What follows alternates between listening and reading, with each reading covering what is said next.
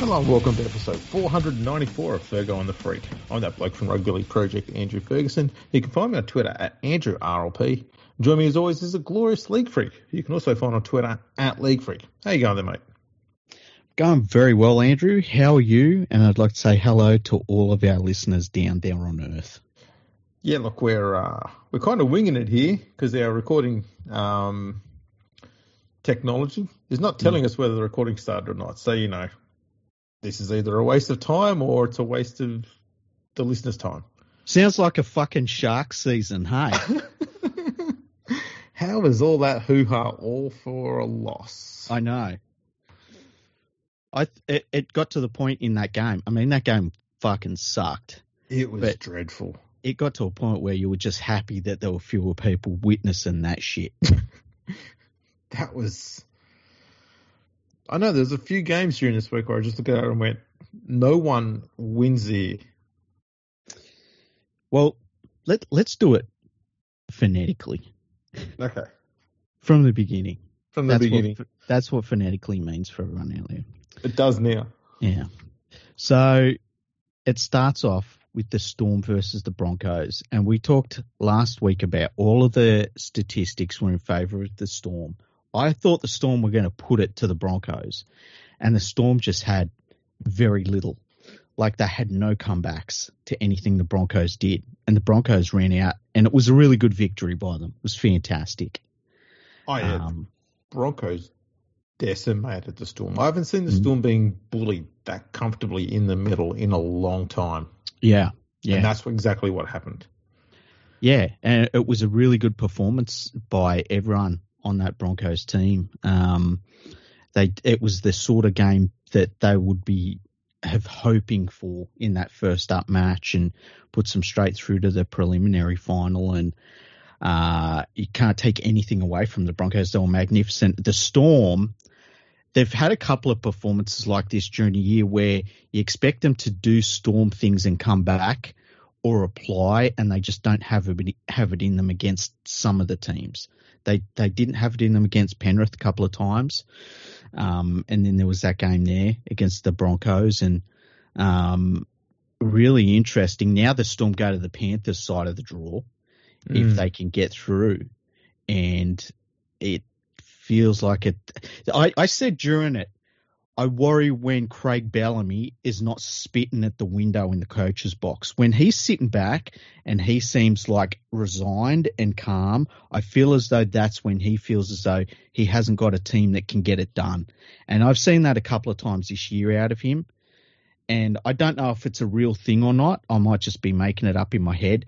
But when he thinks he can win, he's going off his head at everything, even his own plays. His own player drops a ball, he goes nuts. And in that game, when they showed him, he was just kind of resigned to it. And so I think that maybe he thinks he hasn't got the team for it this year. I don't know. I think it might be. I largely agree with what you're saying there. I think it's not so much about whether he thinks they're not good enough to get the job done for the year. I think he can see very early on if he sees that his team is being out enthused and they've got no chance of winning the game. And I think that's what he gets resigned to every now and then, because that's what happened in this game. Like, Melbourne, try as they might, they could not build any momentum in this game.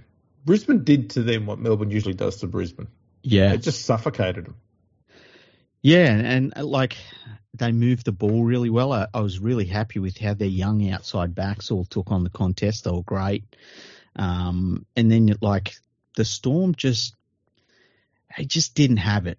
It showed there was a gulf between those teams, and I think that's one of the things out of this weekend's games that we've just watched. It feels as though the Broncos and Panthers are on a different level to everyone else. And, I think the other thing obviously out of that game was Pappenhausen's injury, which is just rotten. He broke his ankle. It was weird seeing people talking about it, because I actually looked away from the TV as it happened. And then it happens and I'm like, damn, and I saw people saying, it's a compound fracture. His ankle was flopping around and it was twisted backwards and stuff. And I actually was watching on KO, so I could rewind it and watch it again. And I'm like, what is everyone fucking looking at? Because I watched it and it was just like a real basic broken ankle. He didn't have a compound fracture. They said that in the medical report the next day. Yeah. But it was interesting to see everyone's reaction to it. And it sucks that he's out, obviously, but people kind of saw something there that didn't actually happen, which I thought was interesting. Yeah, no, there's talk that it could be 4 to 5 months off, which I dare say that's a best case scenario, which means he should be able to get just enough preseason training under his belt to start round 1. Yeah. But I wouldn't be surprised if the Storm just say, you know what, let's give him a month, run it back in properly, like they did prior to coming back for the finals. They gave him a few games in the Queensland Cup. I wouldn't be surprised if they do the same thing again here. And then, bring him back in then. My first concern was, I hope it's not that knee again. Yeah, same here. I actually was, because he was grabbing down, and keep in mind I didn't see it immediately, and he's grabbing down to his ankle. And I was like, please don't be his Achilles, because if he had done his Achilles, if he had retired that night, I would have been like, I completely get it. Yeah. But a break, which is horrible, and I can't imagine coming back and playing football after a break, but players do all the time. But, and it seemed like it was a pretty straightforward break. As I said, there was no compound fracture, so there wasn't any of those concerns. And it sucks. It really sucks, because he's worked his ass off to get back, and, he's had no luck. And it's all of these traumatic, like serious concussions, and then he smashes his fucking kneecap, which is just horrible. And all these horrible injuries the poor bloke's had. Yeah. He'll probably come back and then play 300 straight games. Imagine that. He's hoping. Cool. Looking at some of the team stats for this game, we might go through a few of them for each match. Just look at some of the telling ones. Mm-hmm. Meters run. Broncos 1698, Storm 1400. Yeah. Post contact meters. Broncos 610 to 479. Line breaks 5-1, tackle breaks 57 to 32. Wow. They were just dominating in the ruck in every way possible. There was just nothing the Storm could do to get into it. The only thing I would say about this game that surprised me a little bit was that it felt like a really top level regular season game, in that players were willing to push the boundaries of what they were doing and weren't super worried about making mistakes, which is something you don't normally see in the finals. Normally you see finals teams really minimising those mistakes. And look, it made for a fantastic game of footy. The Storm made more mistakes than I think I've ever seen them make, ever. Yeah. They were pretty messy in that department. There's no doubt about it. 50,000 people in attendance. Let's have a look. I predicted Melbourne would win by 25, so I've got the margin pretty close. And you had the Storm by 10. So technically, I was closer. That's right. Yeah, you win that one. Next game was the Panthers versus the Warriors. Yeah, and like no Sean Johnson going in, and that was it, really, wasn't it? It showed too. Yeah. As the Warriors' attack looked very lackluster. And the Panthers were basically just cruising. 3 tries in the first half, 2 in the second. Mm-hmm. Never really under the pump at all. And the stats are lopsided. Look at that, run meters. 550 meters more. Jeez. 9 line breaks to 1. 55 tackle breaks to 26. It's just insane. Yeah, and like when you think that they get the week off now, which will help with a couple of players that are injured. Jerome Luai is possible to be back in their preliminary final. Isaac Tungor will be back for sure. So they're actually going to get better, and it felt like I don't know. It felt like something had happened in that game and I know that the Warriors didn't have Sean Johnson, and I don't think it would have made a massive difference, to be honest with you, but it felt like the Panthers just put down a marker and said, all right, the Broncos played great last night. Let's put one down as well. And those two teams, they just looked fantastic. Yeah, I don't know. I think Sean Johnson's kicking game and leadership directing the team around the park would have made a telling difference to the Warriors' performance, and I think it would have closed the gap on the scoreboard, but it wouldn't have changed the end result. Penrith still would have won. I had Penrith to win by 14. You had them to win by 24. And what was the score at the end? 32-6. 26 was the margin. You're up by 2. Not good enough, Andrew. I'll have to do better. Well, the next game won't deliver. This was, let's be honest, this was an absolute bludger of a game. Mm-hmm. Sharks versus Roosters. 12,500 Sharks fans are in attendance and 70 Roosters fans. The ones who were crying the whole week, they were there.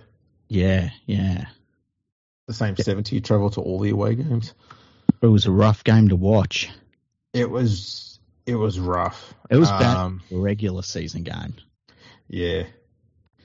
It was even hard to see. Like, Nico Hines was clearly the best Sharks player, and there was a long way back from him to the next best. And he just looked completely like he's playing a sole hand out there. It was crazy. Mm-hmm. Stats of this game are pretty even too. Mm-hmm. Run meters, the Sharks had just under 1,800, which is not far away from what Penrith had against the Warriors. Mm-hmm. Roosters, though, had more post-contact meters. They had 15 more tackle breaks. The Sharks' average set distance was 42 meters, which is quite a lot higher than the average. It's usually around 35 or so. Mm-hmm. That's the thing that has been going on a lot with the Sharks this year, is they will make big meters in every set, but when they get down in the right position for a good attacking play with one or two tackles to go, execution is shit. Yeah. And I felt the exact same way about both these teams pretty much all year. I thought that they weren't a problem for anybody. That was a real shot. And this game really felt like it rammed that point home where, these two teams were really struggling to beat one another.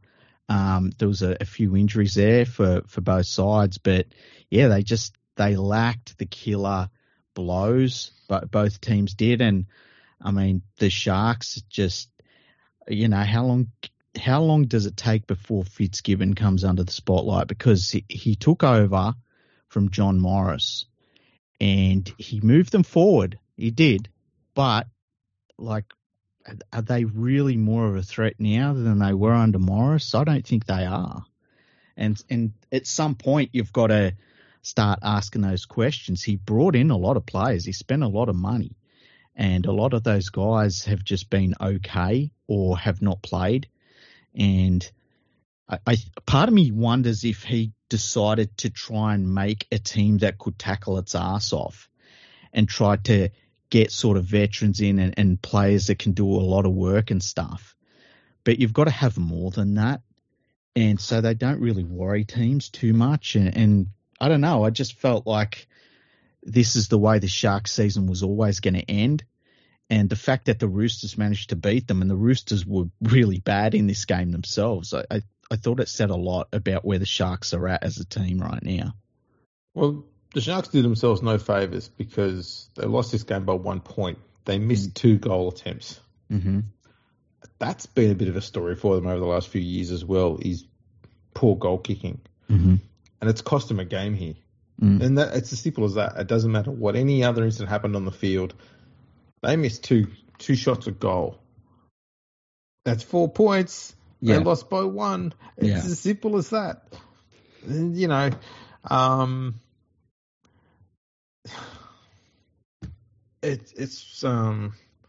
think, back to your point about Fitzgibbon, I think you're right. He has tried to build a team that's defensively strong in the middle, and that's where the purchase of Dale Finnecan was really important. And the Sharks have missed him a lot since he got injured, because that middle defence has been flimsy ever since he left, and it's been inconsistent. And it's been a large reason why they haven't been able to be competitive with the top 8 sides for the majority of the year. Yeah. and he's also he just keeps it in check. He keeps it where it should be. He keeps everyone manned up when they need to be and sliding exactly where they need to be. And when you got your middle working like that, you're forcing your opposition to constantly play wide all the time, and they play away from their strengths in the middle. And it's a lot of one-on-one work out there. And if they're scoring tries, then it's like the Sharks. You're scoring tries out wide in the corners. There's more often than not you're going to be scoring 4 points, not 6. But yeah, it was a blood-driven game. Really was, yeah. It was kind of shocking. And, you know, the Roosters win it. They go on and face the Storm. I think as busted as the Storm are, I think the Storm will just tear them to shreds. And I said that against the Storm, against the Broncos, so we'll find out. But, yeah, that's how I feel. Well, I had the Sharks to win this one by 4 and you had them to win by 7. Yeah, and we're both wrong on that one. Yeah. The last game, Canberra back to their choking best. Still, how entertaining was it? It was pretty entertaining. There's no doubt about it. I didn't get to see all of this game. So I saw parts of the first half, and then I saw probably about the last 10, 15 minutes of the game. A big chunk of the end of the tail end of the first half and a big chunk at the start of the second half. I missed all of that. So I need to ask, how did Rapana go? It was like he read exactly what you said last week. And he said, you know what? If it's 60-40, my first 60% of this game is going to be the best 60% ever. And then the second half, he wasn't like the other 40%. He wasn't horrible, but there were the missed tackles that he made. There was a couple of really bad missed tackles where he could have shut down a try and things like that. But it was just so you nailed it with that comment, you know, because he started the game amazingly, and it just went downhill after it, probably about. It would have been about 55 minutes or so into the match. It just went downhill. So he should be an X-Factor player off the bench then. Maybe, but what if it's still the same percentage? Like if he plays 5 minutes and 60% of it's amazing, but the other 40% sucks, that's still not good. No, just tell him your game starts in the second half. Yeah. Or don't tell him that. Just let him know the first 40 minutes, no, we're not playing the game, mate. They're just having a practice run out there. Kickoff starts in 40 minutes. Then he runs out, and then after full time goes, bring him in. Just have Ricky have a separate room for him. Have a chat with him. Says, out you shoot, buddy. It's like when players get knocked out and they don't know where they are and shit. I always say, like, you listen, Wally Lewis, you get back out there on Suncorp, all right? That's all right. That's the Rapana minutes right there. He's out there. He's doing kick returns against nobody. A couple of interesting things out of this game. First of all, everyone, can we just calm down with Dom Young? Can we, I've seen Dom Young go from being like, oh, he's doing really well this year to, is this guy the best winger in the game? Has there been? I've got to ask. Yes. And I'm genuine about this because I've really stayed away from the media during the finals. So it's become really insufferable. Yeah. Has anyone compared him to Martin Offia yet? Not yet. Okay, I expect that to happen soon. In the last 7 days. Yeah. Because he scored a couple of good tries in the last round. And the thing was like, no other winger in the game could score those tries. It's like, they do it every fucking week. Let's calm down here. And then, he's playing good footy. You know, he's doing his job. But it's like, is this guy the best winger in the game? It's like, no. That's it. There's been a bit of that chat recently. I'll get into that in a sec. We'll look at some of the stats here. The Raiders ran for 2,000 metres in this game. Holy shit. And they lost. Post-contact metres, 575. It was nearly 200 more than the Knights. 49 tackle breaks to 31. They dominated nearly every single stats field on here.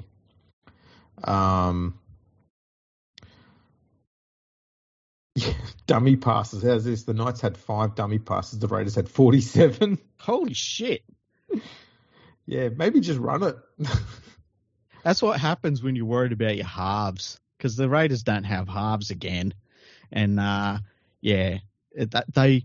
Raiders, in a lot of ways, they were dominant in parts of this game.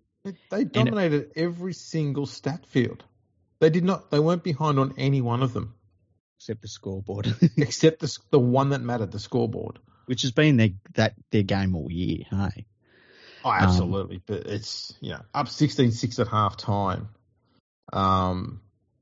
And then to concede 3 straight tries before they got back on the board again. And by then they basically lost it. Managed to be locked up at full time, so we went into extra time. And Ponga kicked a late penalty goal, which was enough to get them across the line. I need to bring up this penalty goal because I think there was a wrong decision made. Okay. So there was a 6 again at the play the ball. Mm-hmm. And then I believe it was Hudson Young runs from a position on the goal line where the referee said he was offside. Ponga has the ball. I think he was, from memory, he was going to go for a field goal, but then it was quickly balked by Hudson Young. Starts running across field and eventually gets tackled in what's deemed to be a high tackle. It's not quite on the sideline. It's maybe 10 metres in from the sideline. Now, the referee blows a penalty and he says that Hudson Young was offside and it was basically under the posts. So they go back to take the penalty kick under the posts. That has not happened all year. And we've talked about this on the podcast where basically if you get 6 again for holding down in the ruck, for instance, you play the ball back and the dummy half drops it trying to get the ball. And that's been a turnover all year. Yep. And it's like, well, the penalty, there was no penalty, And for some reason, this was a penalty and there was time for a play to be had. And we go back to a penalty under the sticks. I don't believe that was the right call. And I didn't see anybody else saying anything about it. There was one guy on my Twitter feed who was like, I kind of agree with you. There's something weird happened there. But most people just sort of didn't care too much about it. And I was a bit shocked by that. Now, either I've got the rule wrong or that was applied in the wrong way. Like, what do you think about that? I'll tell you what I thought. I actually agree with you. I actually think they did get it wrong. Yeah. The first thing I thought was, and this is going to sound like I'm defending the ref. I wondered if the ref has applied the rule according to what it used to be a few years ago, and the flip-flopping around with the set restarts and stuff, because it's not the same set restart rules that we had last year or the year before. It's somewhat weakened, and penalties now replace some set restarts depending where the play is, blah, blah, blah, blah, blah. And I wonder if that has confused him at the time when, obviously, we're in the 88th minute, so fatigue is also set in, which is going to impact decision-making. And I thought maybe he's just gone with, muscle memory sort of thing took over. So, all through my junior days, that was a penalty. Bam. And that's what he's just gone and done. And as we see with a lot of referees, when they make the wrong decision, Bill Harrigan, they will not reverse their wrong decision. Once they make it, they stick with it. Because if they had taken that kick from out where they said there was a high tackle, I would have not thought about it again. But they took the kick from basically in front of the sticks, and that was game over at that point. And I just didn't understand how they come to that decision. Yeah, it was all a bit weird because if they deemed that the play could continue, and I don't know if the advantage rule I don't think applies when a foul has been committed. I think the advantage rule applies when there's been a change of possession due to a drop ball. If one team drops the ball, the other side picks up, and then they run 15 metres and someone gets tackled and they drop the ball as they get tackled, then they come back to the original infringement. And I see what tend to pick up the ball, gets it back again. That's the advantage rule. I'm pretty certain you can't have that in play when it's a penalty. So I don't know why play was allowed to resume if Hudson Young is deemed to be offside. Well, And it's then like Ponga gets hit with a high tackle, and then they go, oh, no. Let's ignore that high tackle and come back to the original penalty.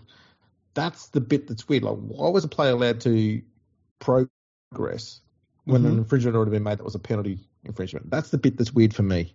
Yeah. I just think that was the wrong decision. And look, it was the game deciding decision. And I don't know. I found it weird that there was not many people on Twitter that even thought twice about it. And they're probably all worried that Ricky Stewart's going to come and bash him for saying anything. Just be quiet. Or maybe actually they all left. They saw that isn't and gone, oh, let's not tune into the press conference, and that's where they were. Well, yeah. It was just a strange one, but look, the Raiders had their chances. As you said, they really lost it in that little period after halftime where they let the Knights play like world beaters. They did well to fight back, but you know, you can't give up those things in a game. And I thought that it showed a little bit both sides, you know, that what they can and can't do in this competition. Yes. The fact that the Knights let the Raiders get away to a bit of a lead, and then the Raiders let them lose that lead, and then the Knights let them get back into the game. There was a lot of failures there in terms of what you do in finals football. And look, failures are usually what decides finals games. Like, it's very rare that you see someone play a perfect finals game, but it made for a really entertaining contest. I found myself cheering on the Raiders because it was just so improbable that they were going to win it. And everything in the last few weeks for the Raiders was kind of a bit of a comedy. So just the whole thing was this idea that the Raiders were going to go through to week 2 of the finals was kind of funny to me. And I was kind of cheering that on, especially having watched the Channel 9 intro to fucking this game, which was, they didn't mention the Raiders until the Raiders took the lead in this match. Like, it was, oh, this is so Newcastle. This reminds me of the glory days of Newcastle. Like Andrew Johns is talking about when they used to get 30,000 people into the ground in 1988. I'm thinking to myself, I'm pretty sure that didn't happen, Andrew. You know? Yeah. It was never really that big. No.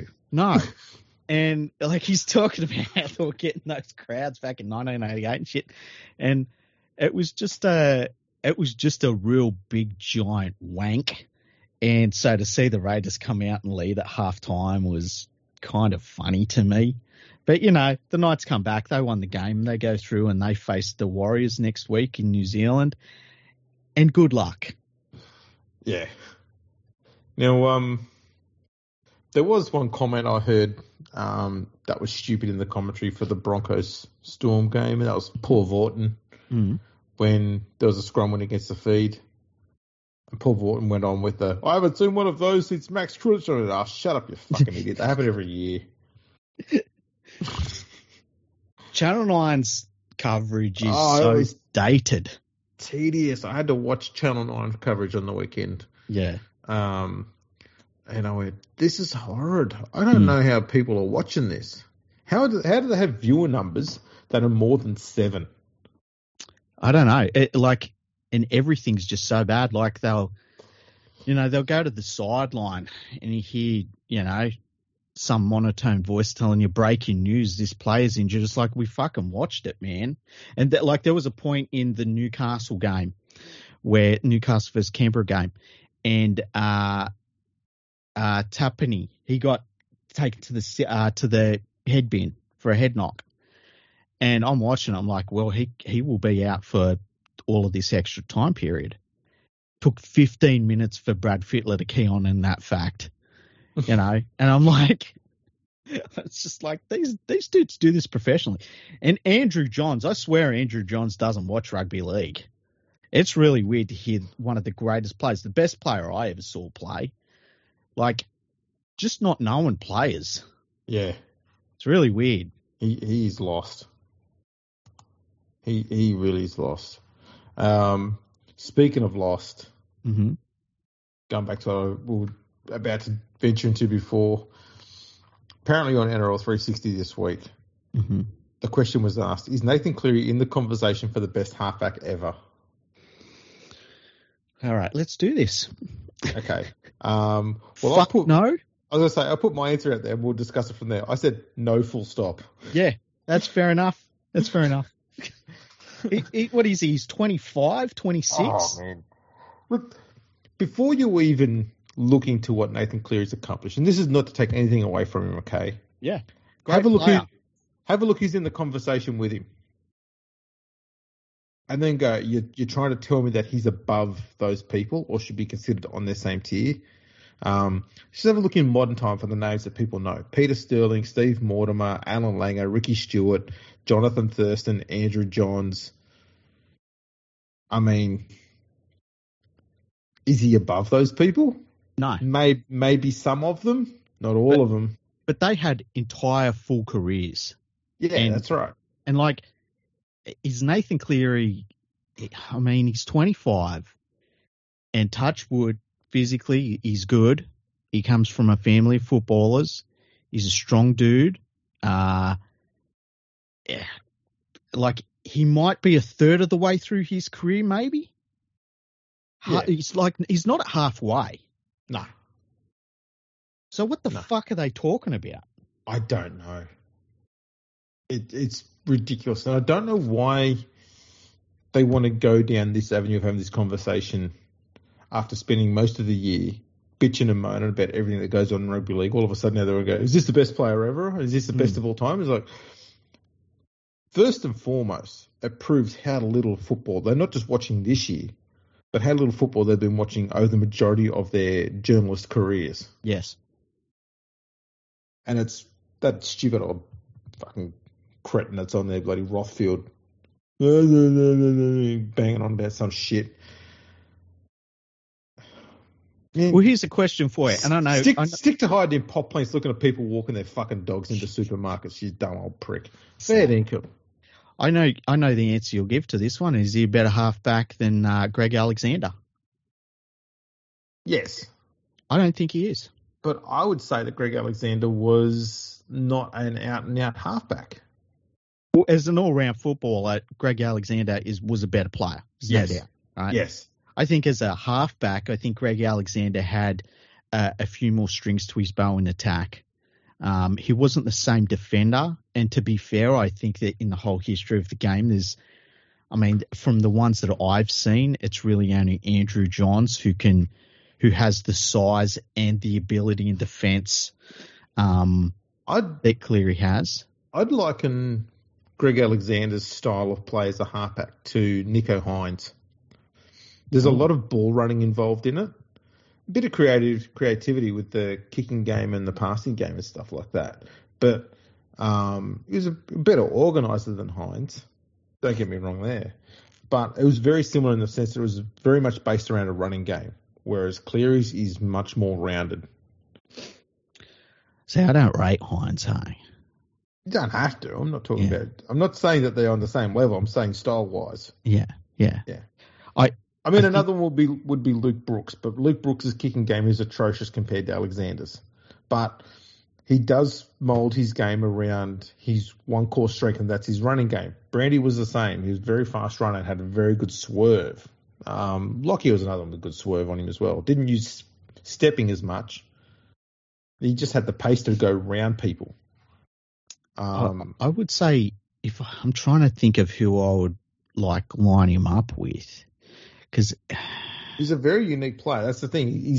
That's why I was thinking Hines, because Hines is one of those few players in the modern game who's been able to perform at fullback and halfback, which is what Greg Alexander did. You're not going to find too many players who can do both in the modern game. You know who's run a game Brandy reminds me of, and this is a weird one, and people will be put off because of the stature. Alan Langer. I think Greg Alexander had the same ability to pick when to run that Langer did. Different sorts of body types though, right? He probably didn't have that kick at the end of his runs that Langer did, because Langer would get through the line and then he'd put a kick in and get it back. He had to, because he wasn't as fast as Alexander. Brandy had plenty of toe. Yeah, he had a turn of speed, especially when he was younger. But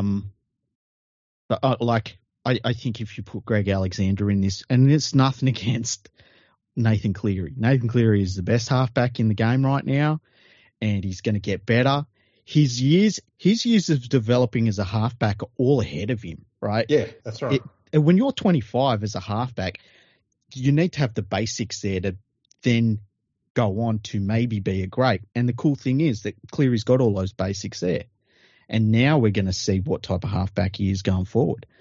But I think if you took Greg Alexander and put him in this Panthers team, they'd be better. That's my opinion. I think if you put Alexander in this team, he'd be 5'8". I think he probably would be too. In the modern day, he'd be a better 5'8". But I think that he would play halfback, and he would kill it. Behind this pack, man, he'd kill it. There's no doubt he would, but I think Cleary would be the starting 7. Imagine if you could have Cleary at 7 and Brandy at 6. Fuck off. Just be ridiculous. And Dylan Edwards at bloody at fullback. It'd be ridiculous. You could get Roy Simmons to come back and be hooker. That'd be cool. Current Roy Simmons. It'd be fine. You probably could, eh? It'd still dominate. It's great. I can't believe that how good this Panthers team is. Like, they keep doing stuff that is like I would never have dreamed of. It's really weird. It's now for our prediction for that last game. I picked the Knights to win by 3, and you had them by 6. Okay, so we weren't far off. We weren't far off. Shall we preview the 2 games on this week?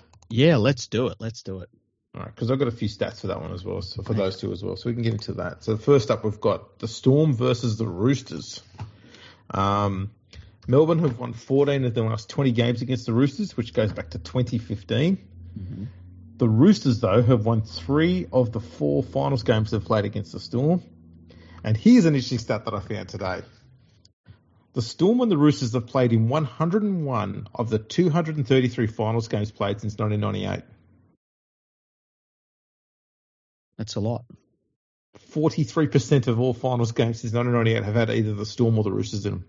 That's weird. You would think that was an impossible stat. That is insane. Yeah. So there you go. So there's the numbers. Let's have a look at the lineup, see if there's any changes there. Excuse me while I navigate around the NRL website, because it's brilliant like this. While I'm doing this, because it's taken forever, Jack Whiten got 3 weeks for biting as well. Oh, did he? I thought that was a weird one. You know, people, as I said on Twitter, get someone to grab you around the head while you're being held down on the ground by 2 other people, and then to shove their forearm into your fucking mouth and see what happens. Well, I thought most players, what they would have done is just grab the back of their neck and got a penalty. But Whiten just thought he'd have a chew. I mean, you know. I think there's a difference between going out your way to bite someone, which we have seen, and someone shoving their forearm in your mouth. Yeah. I don't know. I figured the one he got done for,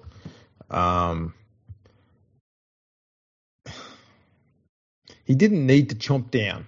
Like, I understand that he's probably trying to get the arm out of his mouth.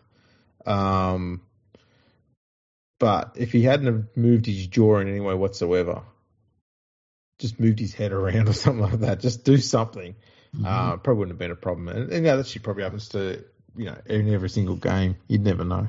I reckon that if the Raiders were playing this week, he would have got off with it. Yeah, it's possibly true. And Gamble apparently, after making the complaint on the field, decided not to provide evidence to the judiciary, which is, like I saw people complaining about that on Twitter. Because all people do on fucking Twitter is complain. Fucking cunts.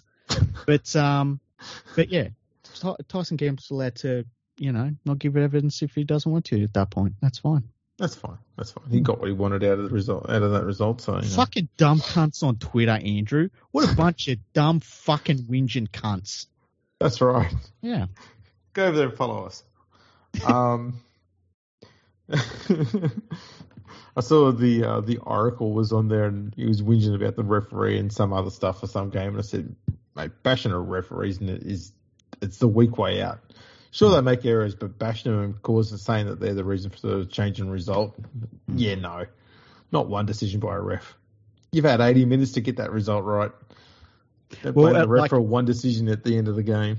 Exactly. I the thing about that penalty kick for me is like, I was wondering, like, am I wrong about this rule? And I was really curious to see if I was wrong about the rule. And if somebody proves me wrong, it's like, okay, there you go. But, if you don't want to lose the game, don't go to extra time. Yeah. I mean, you were up by 10 points at half time. Yeah. So with the Storm Roosters game, a lot of changes here for the Storm. Pappenhausen, Coates, and Tonamapia are out. Olam, Sevi, Remus Smith, Tapaimo Aroa, Tyron Smith, and Suafar Longa have all come into the side. Grant Anderson, Alec McDonald, I think, on the extended bench. The Roosters have lost Billy Smith, Joey Manu, and Joseph Suwali. Their backline is basically a bunch of reserve graders. Mm-hmm. Paunga, who I think came from the Tigers as a junior, he's now on the wing. Momorovsky's at centre next to Corey Allen, who was a fullback / winger at the Roosters and Bulldogs, and Jackson Paulo's on the other wing. Mm-hmm. Fletcher Baker's going to be in the front row. Soao Wong will be in the second row. He's playing really good. Wong. Yes, actually, Victor Radley has not been his season-long absolute shitfulness of the last few weeks either. Not saying he's great, but he has played better and played where he should have been playing all year. Yeah, well, he's not fucking up. Yeah. Like he's not doing anything amazing with the ball or in defence, but he's just not fucking up, and that goes a long way. It helps. It really helps. But yeah, a lot of changes in both sides, especially in the back lines. So it kind of evens it out all a bit, really. Yeah, and I like the players the Storm have brought in. I mean, imagine bringing in Olam into the centre position, which is going to be fantastic for them. They're playing down there in Melbourne, which will be a big help to them, I think. After having a performance like that, I mean, how many times do Melbourne have bad back-to-back performances as a club? It's very, very rare. Yeah. And this Roosters team, I feel like they're kind of limping into this game a little bit. I didn't rate them anyway at their very best this season, and I just think the Storm will be a different level of team compared to the Roosters. If the Roosters play like they did against the Sharks, the Storm should smash them. But we'll see. This Storm is been surprisingly clunky. It's just not Storm-like football, and it's a little bit of a worry. It's got to be a worry for Craig Bellamy. They've still got quality players in there, but I mean, I even think that Hughes is sort of carrying himself to the end of the season. He's picked up a couple of injuries here and there. Munster hasn't been at his best. And yeah, there's just little bits here and there. I mean, Harry Grant hasn't played well this season, I've thought. Yeah, they've all sort of been phasing in and out of, solid form and average and stuff like that. I think the two big players in this game are on the bench for the Storm, and that's Asper Solomona and Tarek Sims. Mm-hmm. Imagine being able to have those two blokes coming onto the game, say 5-10 minutes before half time. Yeah, Big Nelson, when he came into the game last week, he changed it a little bit. Obviously, It didn't change the result, but I mean, he was really a handful for the Broncos forwards who'd been dominating. And Sims is one of those players. He's a perfect player to have on the bench as a roll the dice player. Like if things aren't going your way, put him out there because he's the sort of dude that can all of a sudden be through the line and go 60 meters and score and make your fullback look stupid. He's also the sort of dude that can drop the ball on your own 10-meter line as well. So it is a Sims trait. Yeah. Well, and it's been a Sims trait for all the Sims boys too. Yep. It's been kind really of like the Burgess boys have the similar thing. Yes. Good thing I like about Tarek is he can play either directly in the middle as a prop if you need to, or at lock, or you can put him on one of the edges, and you can put him on either edge. Yeah. He's so handy in that way. But yeah, I'm going to go with the Storm here by 14. I'm going to go Storm by 28. That's fair. The next game, Warriors versus the Knights. How cool is this going to be? There's going to be a full house there in New Zealand. I saw a thing earlier today where they said that the TV ratings for the All Blacks in the Rugby Union World Cup, there was 1 million people watched them, and then 700,000 watched the Warriors game. So there's like the Warriors are going to be the big show in New Zealand this week. It's going to be absolutely insane.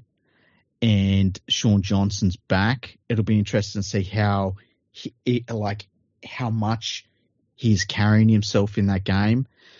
But I just think that for any team going into that environment is going to be really difficult, and I think that the Knights will not overcome it. Well, the stats tend to agree with what you're saying there, because the Knights have won 2 of their last 7 games against the Warriors. Mm-hmm. Their last 5 finals games have seen them concede an average of 31.6 points per game. That's for the Knights. Mm-hmm. And the Warriors have won 13 of their last 15 games against the Knights in New Zealand. That goes back to 2006. Wow, that's a pretty good record. And this is the first time they've met in a finals match. The only thing that would worry me if I was a Warriors fan is that the occasion overtakes the on-field performance, which can happen at times where sometimes there's so much expectation and there'll be a bit of a celebration that the Warriors are there and they're playing at home and all this sort of stuff. And if that overwhelms the team. Tell you what, maybe on that front, the fact that coming into this game, having lost in its sudden death, might be enough to take that away. Yeah, true. Might be enough to keep them absolutely focused. Because they've got some pretty big names coming in. They've got Bunty Afoa, Sean Johnson, Edward Kosi as well. The Knights have got Jackson Hastings and Lachlan Fitzgibbon out, which, I mean, that's pretty bloody big. Adam Clune comes in at halfback. I saw a thing earlier today where there was some journo put out a story where it was like, Adam Clune's got his passport and he's ready to play for the Knights. And it's like, they've all got passports. What the fuck are you talking about? It's like, hey, everyone, I've got a passport. Just letting you know. It's like, yeah, it's part of being a professional fucking rugby league player. Sorry, I like the story that Adam Clune he got called up on Monday night, and he's gone, fuck, I better get to the post office fucking smart. And he's been running around. He's got Knights officials running around saying, look, we'll get a photo of you, get a white background. And bang, don't smile. Stop being so happy about being in a finals match and going to New Zealand. Right, got the smile. Bang, click. Right, print it out. Right, where's the paperwork? Oh, it's all online. Quick, fill it out. We need to do it as quickly as possible and get on the phone. Can we get to the post office? We need to get this thing processed ASAP. And the Australia Post goes, it's going to take 6 weeks. He's like, no, fuck yeah. I would like to know who the last player was that didn't have their passport. Like, I'm not talking expired or they misplaced it or something. I mean, like, you're a professional rugby league player and you've got to say, oh, I don't have a passport though. Like, I can't ever remember that.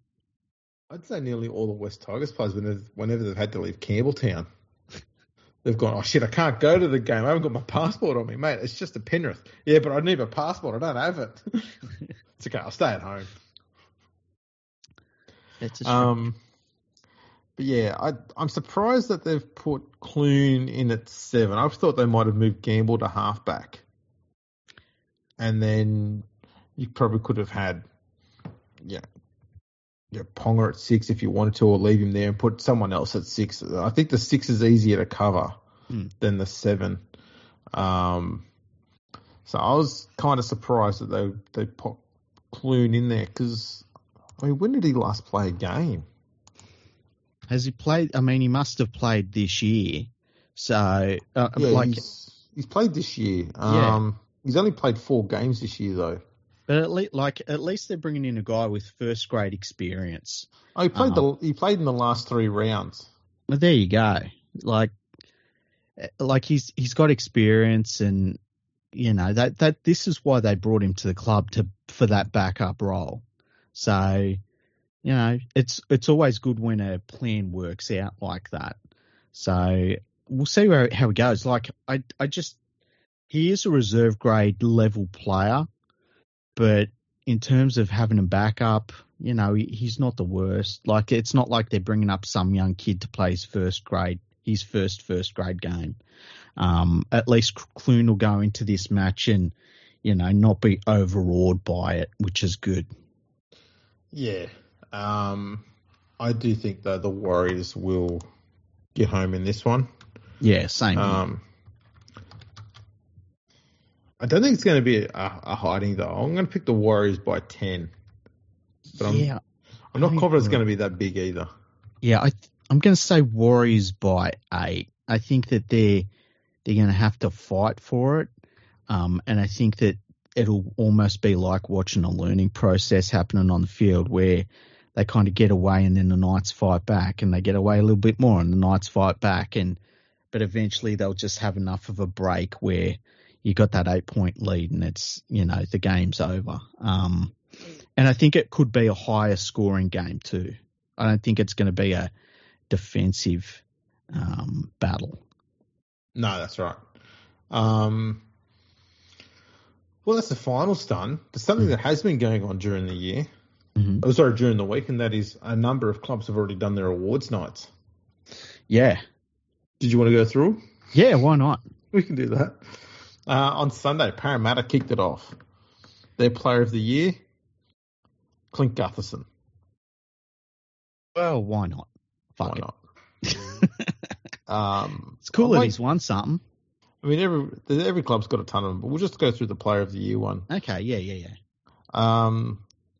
The Warriors player of the year is Sean Johnson. Yep. Manly's Daly Cherry Evans. Yep. The Raiders was Joe Tapani. Yeah, fair enough. Bulldogs, Jacob Preston. That's a bit of a strange one, but I mean, they're picking from a pretty rough bunch there. Yeah. He also got Rookie of the Year and the Members Player of the Year. Ah, there you go.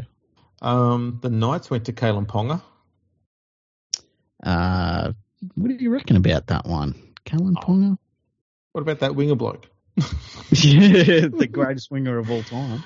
Oh, dear. The Dragons went to Blake Laurie. Man, imagine if he was fit. The West Tigers went to Jareem Buller. Okay. Yeah, why not? Why not? The Dolphins went to Jermaine Asako. Okay, yeah. And there's still a few more to come. What else is there? The New South Wales Rugby League did theirs as well. So the Brad Fittler Medal went to Brian Tu'o. Mm-hmm. The True Blue Award, I don't know what the hell that is, went to Liam Martin. Mm-hmm. The Women's Player of the Year, Emma Tonegado. Mm-hmm. What else is there?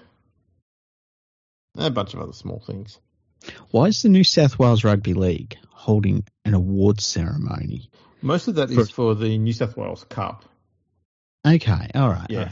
I was going to say, because it's like 3 games. It's a weird one. No, so it's the New South Wales Cup, the New South Wales Women's Premiership, the Jersey Flag, Sydney Shield, all those minor competitions as well in Sydney. Okay. So that's what they're covering. Okay, that's cool. Yeah. So what have we got coming up? 15th of September, so in 3 days' time, the QRL Melbourne Storm is going to be the end of September or first week of October. The Rugby League Players Association will be the 1st of October. And then we've just got no dates confirmed for these ones, but the Broncos, Sharks, Titans, Cowboys, Panthers, South, Roosters, and the Dally M Awards have not been done yet. Mm-hmm. So there we go. We've got a few awards out of the way there. Oh, there we go. It's smashing out the info for you all here today, people. Yeah, it's lots of info. You've been doing your homework, Andrew. What the hell? And to think that this episode may not even be getting recorded. It would really suck if that's the case. Yeah, you'll have to wing it all. There's something I saw on Twitter today, which amused me. It was an email that friend of the podcast, Alan Pierce, received. Yes. Did you see this? I saw that there was an email that you were both bemused by, but I didn't read it because I haven't been on Twitter much the last couple of days. So hit me with it. This is what the email says. Okay. We don't know who it's from. He's blacked it out. That's fine. It says, Okay. Hi, Alan. I think what would be better than rigid helmets would be padding, maybe like Jonathan Thurston used. I'm pretty sure that would help as it would produce less acceleration of the brain tissue because the force will be slowed down less fast and cushioned. Now, just going to stop you there. Less fast is a technical term. It's very complicated. But when you throw in slowed down less fast, Yeah. is that a double negative? Slowed down less fast. That's a good point. I don't know. He goes on. This is a bit that Alan liked the most. Okay. You can easily test the difference by banging your head on a table, first with a pillow wrapped around your head and then without it. I do not think it would hurt much with the pillow around your head, but without it, it would hurt. They may need more tests to confirm this with larger sample sizes. What do you think? First of all, I want to be there when they do the testing. Okay? I just replied and said, Alan, you need to say there's a reason why the airbag is deployed inside the car and not outside it. It's the same concept. We're not trying to protect the headgear. We're trying to protect the brain. Yeah. Oh, my fucking God. I tell you what, someone sat down and really thought that through, eh? And then went submit. Yeah. Like, how many nights were they just lying there and going like, yeah, my head feels soft on this pillow. I reckon if I hit my head on a table with this pillow there, I'd be fine. I'm sure they've done it. They've put the pillow on the table. Actually, no, they said wrap the head. So he's obviously gone and got a bit of duct tape, wrapped the pillow, taped it around his head, and just started headbutting shit. Boom, that didn't hurt. Boom, that didn't hurt. Maybe that's the future rugby league. Everyone's playing with a couple of fucking pillows wrapped around their head with some fucking tape. Oh, my God. That'd The be first thing I great. thought, I said to Alan, when I retweeted, I just said, this is what happens when Phil Good starts emailing doctors about HOAs. Yeah. Oh, shit. Oh, my God. That's the funny shit I've seen all week. Imagine emailing that to a neuroscientist. Fuck. How do you reply to that? I don't know. Like, do you just say thanks? Would you like to come in and help us with that? This is no, bang your head harder. Just keep bouncing his head until he gets knocked out. Says you can go home now. That's weird, man. Oh boy. Do you want something from the West Tigers? I always enjoy West Tigers news. I got a fun fact. Okay. Benji Marshall won a Golden Boot and the Dally M 5/8 of the Year award, but he never ever won the Top Gong as the West Tigers' best player. No fucking way. Are you serious? Yeah. So, even when the West Tigers have got the best player in the world in their ranks at the time that he's given that award, they still can't see that. That's insane. What fucking chance have we got? Have you got a list of the winners of their Player of the Year? Yes. Where did I put that? I've got it here somewhere. I just want to know who the better players were in the years that Benji Marshall was there, Here we go. Let's have a look. So he started in 2003, I think it was. Mm-hmm. I can just go through all the West Tigers players of the year. Might as well. It's only 4 more years. Yeah. Okay. So in 2000, Tyron Smith. Okay. 2001, Ben Galea. Mm-hmm. 2002, John Scandalis. Mm-hmm. Then Anthony LaFranchi. Mm-hmm. 2004, Brett Hodgson. Okay. 2005, Hodgson and Scott Prince. Okay. 2006 and 2007, Robbie Farah. Mm-hmm. 2008, Chris Heighington. Okay. 2009, 10, and 11. So this is when Benji's at his peak and Killing it. best in the world. Yep. Killing Gareth Ellis. All 3 years. He won it all 3 years. All 3 years. Fuck off. 2012, Aaron Woods. 2013, Liam Fulton. 2014, Aaron Woods. 2015, James Tedesco. 2016, Mitch Moses. 2017, Elijah Taylor. 18 and 19, Luke Brooks. 2020, David Nofaluma. 2021, Luke Brooks and Dane Laurie. And 2022, Joe Offahengawi. Well, that's special from a special club. Fuck. Gareth Ellis. Imagine Benji Marshall sitting there. He's in that turd of a side. He's dragging them, kicking and screaming to wins. And it's like, player of the year, Gareth Ellis again. What a fucking load of shit. You think of the size of the catchment areas that they've got, the West Tigers, and the person who's received their Player of the Year award more often than anybody else came from England. Yeah. The widest run in second row in history. He only just retired this year, hey? Oh, he's like 49 or something. Yeah. I found that fascinating.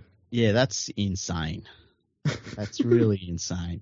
That is way worse than Darren Lockyer never winning the Dally M medal. Oh, way worse. Like it's almost impossible. Like they've only had a couple of quality players in their whole history, and Benji Marshall's one of them. Yeah. But he's almost very clearly the best player they've ever had. Well, he just is. He's like by a mile. That's crazy. You know what else is crazy? Yeah, go. Latrell Mitchell has never been named Player of the Year for any club either.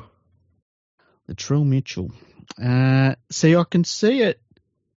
I can see it at the Roosters maybe because he was a little bit younger there, but yeah, it's surprising that he hasn't been at the From 2018 to 2022. Mm-hmm. All 5 of those years, Tedesco's got the award at the Roosters. Okay. Junior Totola got it last year for the Bunnies. Cody Walker the 2 years before that, and Damien Cook the 2 years before that, and Sam Burgess the 2 years before that. Okay, that's interesting. Yeah. Because, he's been their best player over the last couple of years. Yes. Did you see the media's still going after him? Of course they are. Yeah, saying that he refused to take a picture with a kid at a it was the Mark Geyer Cup in Penrith. They were playing it, and Mitchell was with his family, and somebody asked him for a photo, and he turned them down.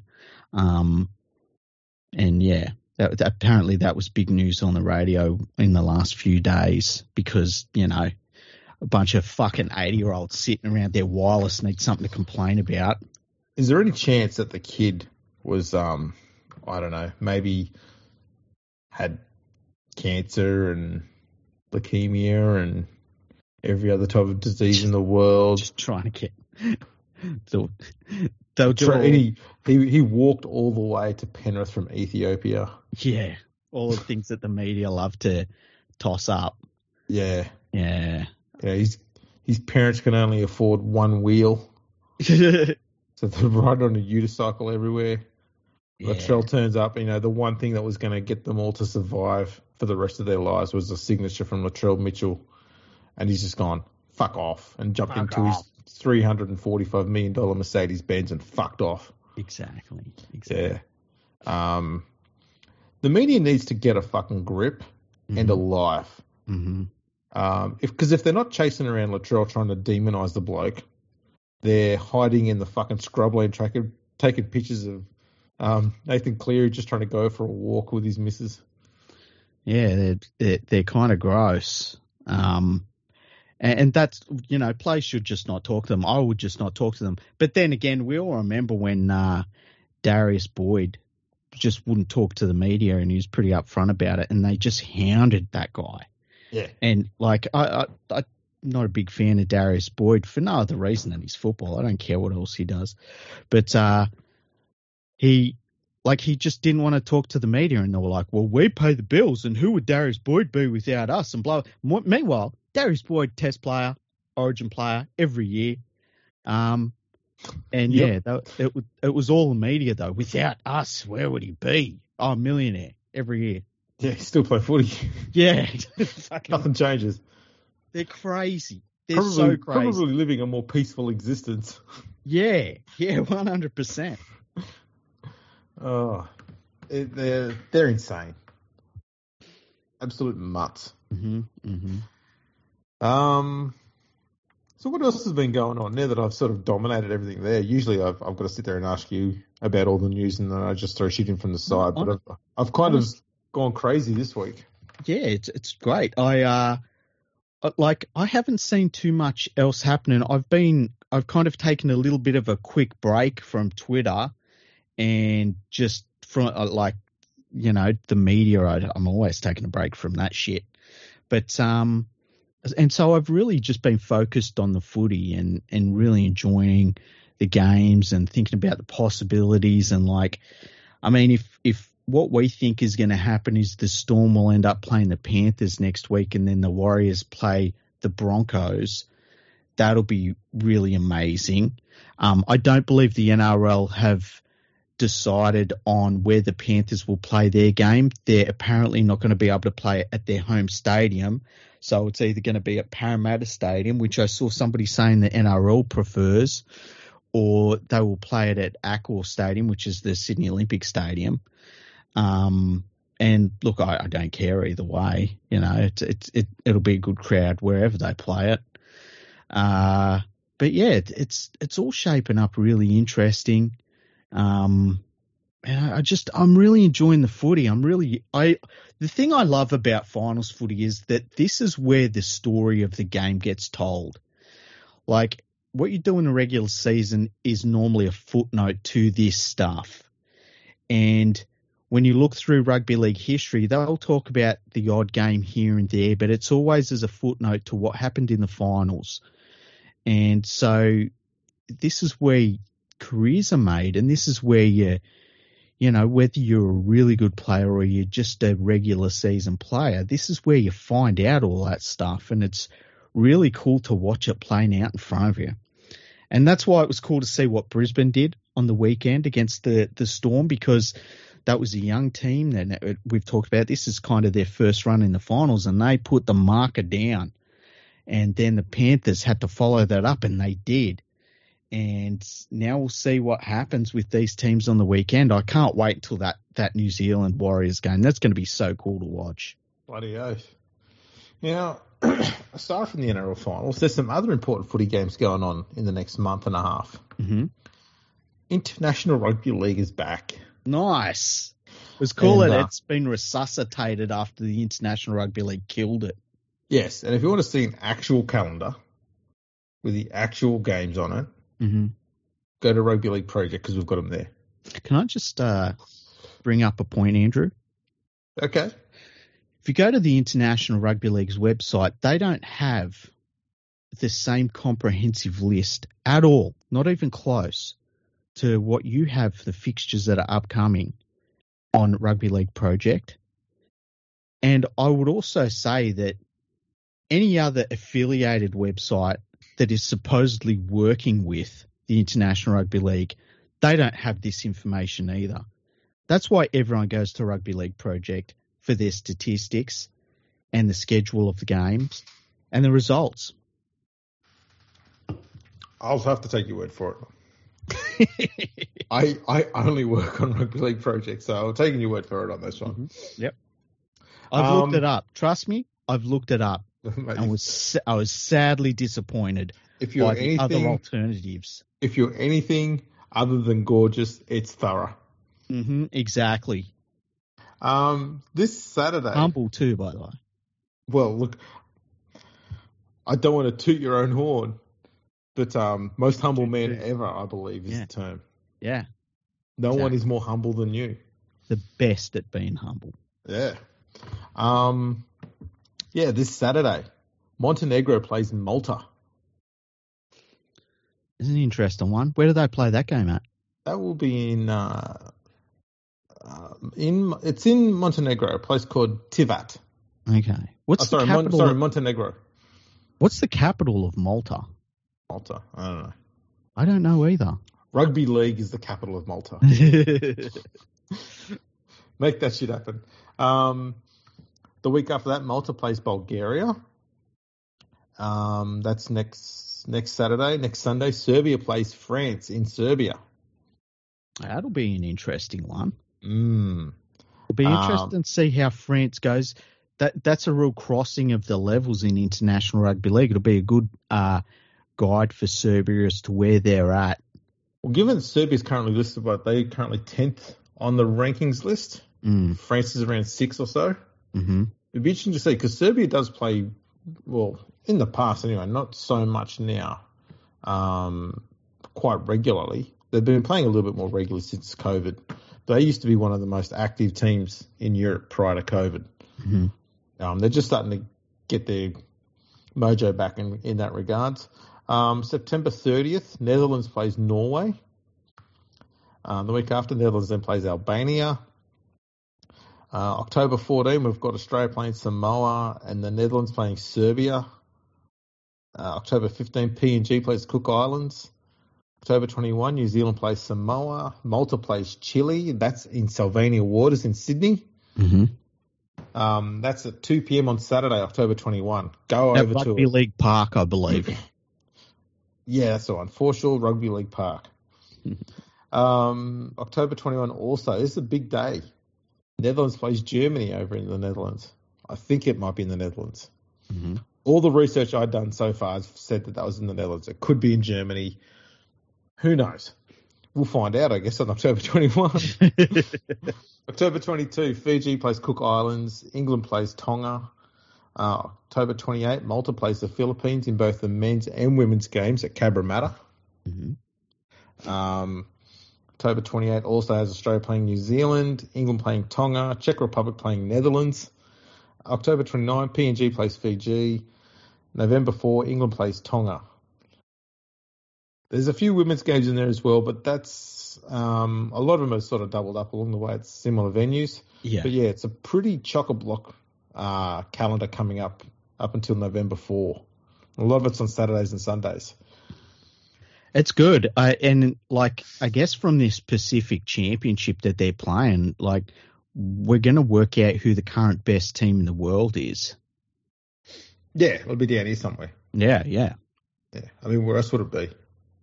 Yeah, it's not going to be in fucking Europe. They can't play rugby league. We've seen that. What's it going to be in Wales? Nothing good comes out of Wales. Well, Wales, Scotland, Ireland are not playing any internationals. Good. Watch them stay in the top 10 or the top 15. Where's Scotland? Scotland's 17. And watch them still get in the World Cup. They'll come out with some explanation of, yes, they didn't play. And while that has been important in the past, we've changed it. So not losing is a positive.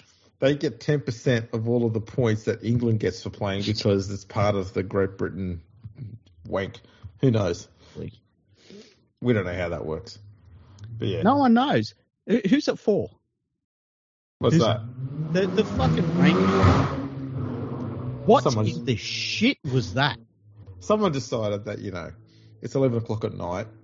We need to do laps up and down suburban streets. Wow. Yeah. Holy crap. It's okay. I'll go out there soon and put a brick through his window. You won't do it again. Nice. I like to be calm when I solve problems. Yeah. That's the way to do it. That's the way to do it. So yeah, it's a big month and a half coming up. And look, actually, I'm really looking forward to the international footy more than the finals in the NRL. Really? See, obviously, I've got a little bit more on the line in the finals. Well, yeah. I mean, I never do. Yeah. I guess after a decade, you kind of start looking forward to the internationals after August. Right. Well, you start looking forward to them when you're putting them back in May. So I need something to work towards, for fuck's sake. You've got to have something to cling on to. Yeah, it's gonna be good though. I can't wait to see all the world's best teams playing against each other. So it will be awesome to see after the final series is over.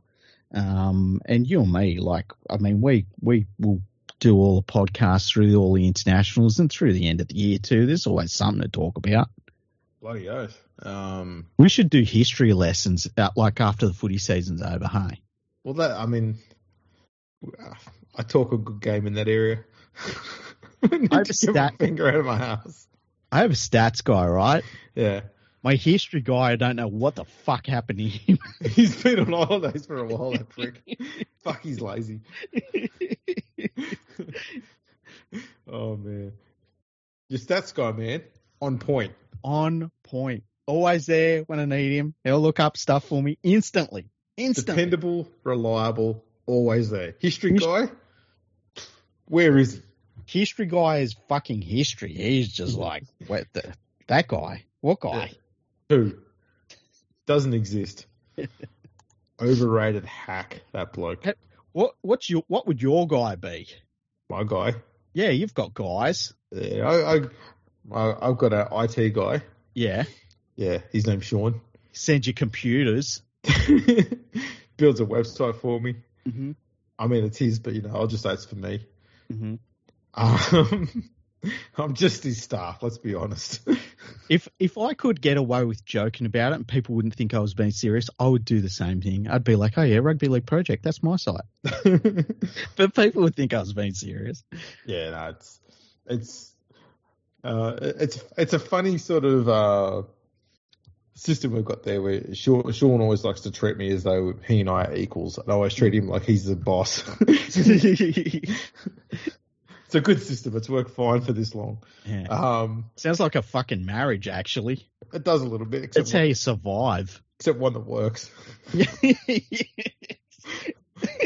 I just shield.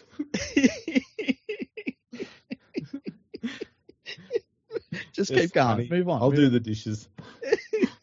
So yeah, I've got that.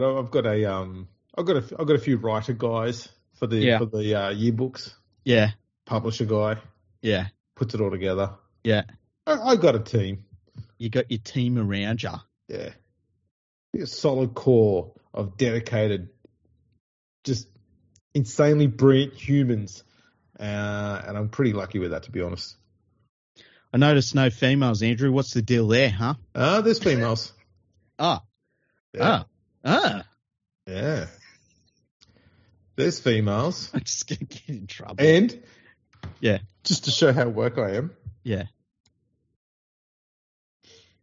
All types of sexualities as well. Oh, sexual really? Preferences, everything. I've got them all covered. Nice. So we are the wokest rugby league website there is out there. Rugby League Project? Well, that and with our affiliation with League Unlimited, yes. Yeah. See, my website, right, I don't allow anyone to do shit to it. Well, I mean, but that's how a good dictatorship should work. Exactly. I'm the alpha and the omega, and that's it. All the bases you need to cover that you can possibly do as one human, you've covered. Yeah, pretty much. That's right. So, there's nothing wrong with that. How is leaguefreak.com going?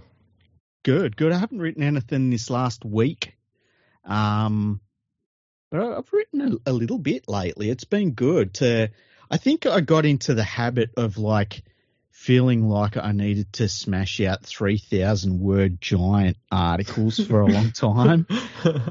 And I just don't. I can just give a quick opinion here and there, and it's fine. One of the things I was doing was writing about grand final winners, which was cool, and just because it gives you a chance to sort of reminisce about teams and stuff like that. But yeah, because at one point I've had different sorts of things that I've written out. So when I started writing, and I kind of just fell into it.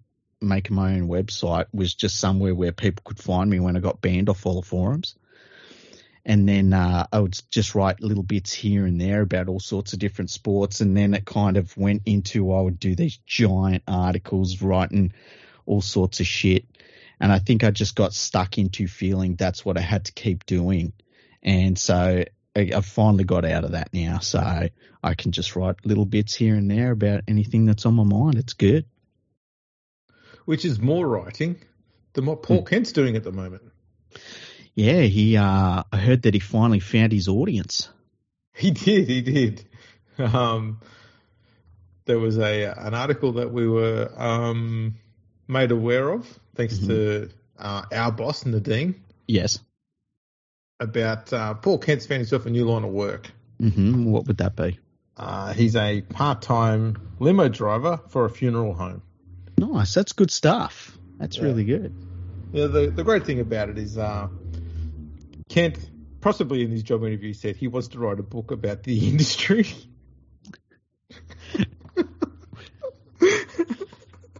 I mean, what the fuck would you write about? Everyone's dead.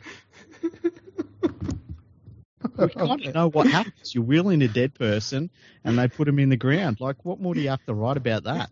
He said he's interested in the industry and wants to write a book about it. So interested in it that he decided to be a journalist instead for 30 fucking years. Yeah. And this bloke believed him. Oh. That's a strange one, hey? Oh, man. It's got to be weird for him, though, that, like, he's got it pretty set. He's on TV talking about a sport he doesn't know a great deal about, and he's writing about a sport he doesn't really watch, and then it's all over, and then, like, what? You know, and all of a sudden he's driving dead people around the city. Well, let's go aside from who he is and what he's done. I assumed that he was suspended, not sacked, and they would be suspended with pay. Because at the moment, he hasn't been officially charged, or he hasn't officially been labelled as a criminal. He hasn't been found to have done anything criminal yet. Yeah. It's all before the courts. Yeah. So he's not sacked. So I would have thought that he was on leave with pay. But the fact that he's had to go and get himself a part-time job has either got me thinking that he's not getting paid or he's under the impression that he's not going to keep his job. And I think that might be because, irrespective of how this court case goes, if they find him innocent, it still hangs over his head. It's going to be hard for him to come back on TV or be writing articles along the same guise of what he used to, which was attacking players for bad behaviour or, you know, character assassination type stuff that he would sometimes go down. So he did a lot of it, but he dabbled in it every now and then. But he's not going to be able to go down that path. Even though he would be if he was proven innocent, he'd still have that hanging over his head. Yeah. People would have absolutely zero time for him, even the ones that, you know, had previously supported the work he did. And so I think he's probably come to the realization that no matter what happens to this court case, his career in this sector is probably done. And that's why he started looking for other jobs. The problem he's going to get now is because he's been found at this place. And the one thing I don't agree with is that they've gone out and named the bloody, the business that he's working for. Yeah. So now people are going to go, I'll look them up on the yellow page and they'll ring up Paul Kent and abuse him and go, well, you're not going to get him. He's driving a car. He's not running the fucking front office. Yeah. But it's just going to, it's going to start happening, and he's just going to start getting hassled by the public when he might be trying to want to move on or get away from that sort of shit. And I'm not defending him in any way, but that's what's going to happen now. And I would much rather that they say no one says shit about him until the court case, then we get the result, and then we go, right, that's it, that's done. If he's found guilty, put him in jail. Don't talk about him. If he's innocent, still don't talk about it. Why would you? I don't get this fascination with this bloke. He's just a journo. Yeah. Not a great one. What if he really is interested in the funeral business? And it makes me think about, like, the sorts of things that people are interested in that maybe you don't know about. So is there something that you are interested in that maybe our listeners don't know about? Rugby league history? Oh, no.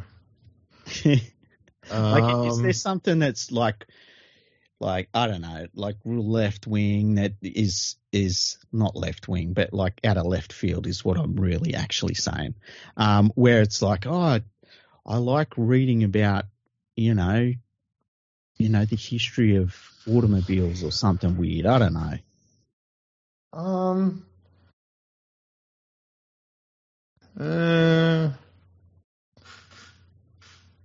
I don't know. Yeah. I mean, I like to watch Formula One. Yeah, that's something. Pretty keen on the wrestling back in the mid '90s when that was peaking. Mm-hmm. Because some people have like interests that you sometimes get surprised by, you know. I suppose I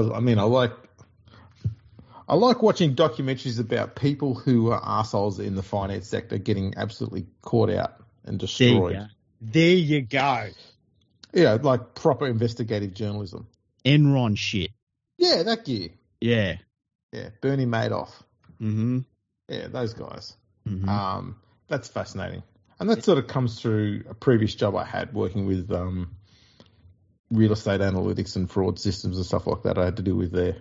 See, that's interesting. See, people would never have known that. I don't know. I would have thought opened up about it. I would have thought that was less interesting than rugby league history. It depends if it's your money that got defrauded from you, I guess, hey? Well, that's true. Yeah. But I've had conversations with people down here in Melbourne with, people I work with. Mm-hmm. And I've got a few people who are, after a year or so of chatting with them, they said, I found out that there's a guy with your name who wrote a book about rugby league history. I went, oh, yeah, that's me. I went, you've never said anything about it. I'm going, well, you're Victorian. Why would you care? Yeah. Yeah, but you wrote a book. I'm going, yeah, but it's about something you don't care about. He says, I don't care. I want a copy of it. Can you give me a signed autograph one on it? I was like, why? You're not going to read it. He says, I'll read it because I know you wrote it. And I went, yeah, but you don't care about it. This is why I'm really shit at selling stuff. Mm. Even when I've got an opportunity to, and the person's right there wanting to take it from me, I refuse to give it to them. I try and talk them out of it. Yeah. You're like, listen, I want it, give it to me. And you're like, you're not hearing me, all right? You do not want this book. You don't care. They're like, I'm telling you I care. We got to work on that part of you, Andrew. Yeah. That's a problem area for me. Yeah. I'm too humble. Yeah, that's I just learned to strut, man. Yeah, I just sort of go back from that. So I need some assistance there. I mean, you've heard enough about that in the past. Stuff about how we could be making money from a lot of things that we're doing. And seriously, and it makes me want to it makes me want to grab yours, just put a fucking pillow around your head and slam your heads into the table. You're leaving money on the table, man. And I'm like, fuck. We're looking after the peoples. I know. Yeah. There you go. What you should do is let me take over all the finances, right? Okay. I'm going to put it. I've got this scheme. Okay. Does it involve these things from Egypt? No. No. I call it the trapezoid. Okay. The trapezoid. Yeah. I do like that. It doesn't have a pointy bit. Yes. Yeah. There's no pointy bit. No. It's the trapezoid. It's just a bit wonky. Yeah. Yeah. I'm fine with that. Checks out with me. I'm fine with it. I've never read about Ponzi schemes that started out as a trapezoid. Can't go wrong. A trapezoidal crypto. No one has ever lost money in a trapezoid scheme. Never ever. Nor has anyone ever been caught having a fake one. Yeah. So you might be onto something there. I'll leave you with that. You let me know how it goes. Excellent. And we'll invest all that we've got into it once it's up and running. If you just leave me all your financial details, and you don't even have to worry about it. Don't even tell your accountant, okay? Because you don't need your accountant involved in this. That's all I'm saying. Okay. I haven't got one of those yet. Do you want to be my accountant? Yes. Okay, done. Sorted. All right. Well, what else is there to go on about? I think that's pretty much it. You know, we've got finals footy, and that's all we really need in our lives, hey? I guess that's true. That and Pornhub. That's never going. God bless them. Even when everything else shuts down around the world, Pornhub and Rugby League Project will always be there. Exactly. We've got all your bases covered. And look, I'm fairly certain LeagueFreak.com will still be there too, covering that middle area between the two. That's gross. It's the conduit. That's disgusting, and yet I want to watch a video of that. There you go. There's a secret link in the LeagueFreak.com banner that takes you straight to the sealed section. You just got to keep clicking around till you find it. I'm going to use that. I'm going to use that to promote my website for the next few weeks. The link between Rugby League and Pornhub, Rugby League Project and Pornhub is leaguefreak.com. Check it out. The conduit. Wow, people. What more could you want? That was some epic rambling right there. Yeah. Thanks for tuning in. Make sure you check us out on all the socials. We're on Facebook, LinkedIn, YouTube, MySpace. I'm sure there's others. Threads. You know them all now. Threads. Is that still going or has that died? I don't know. Neither do I. Instagram, that's still a thing. That's still a thing. Yep. Yeah, check them all out. Like, share, subscribe, follow, all that sort of stuff. Reddit. What do threads do? I don't know. What do they do on threads? Do they sew? It's a good point. I don't know. Crochet it? Crochet? Knit one, pearl one. Thanks for tuning in. We'll check you all out next time.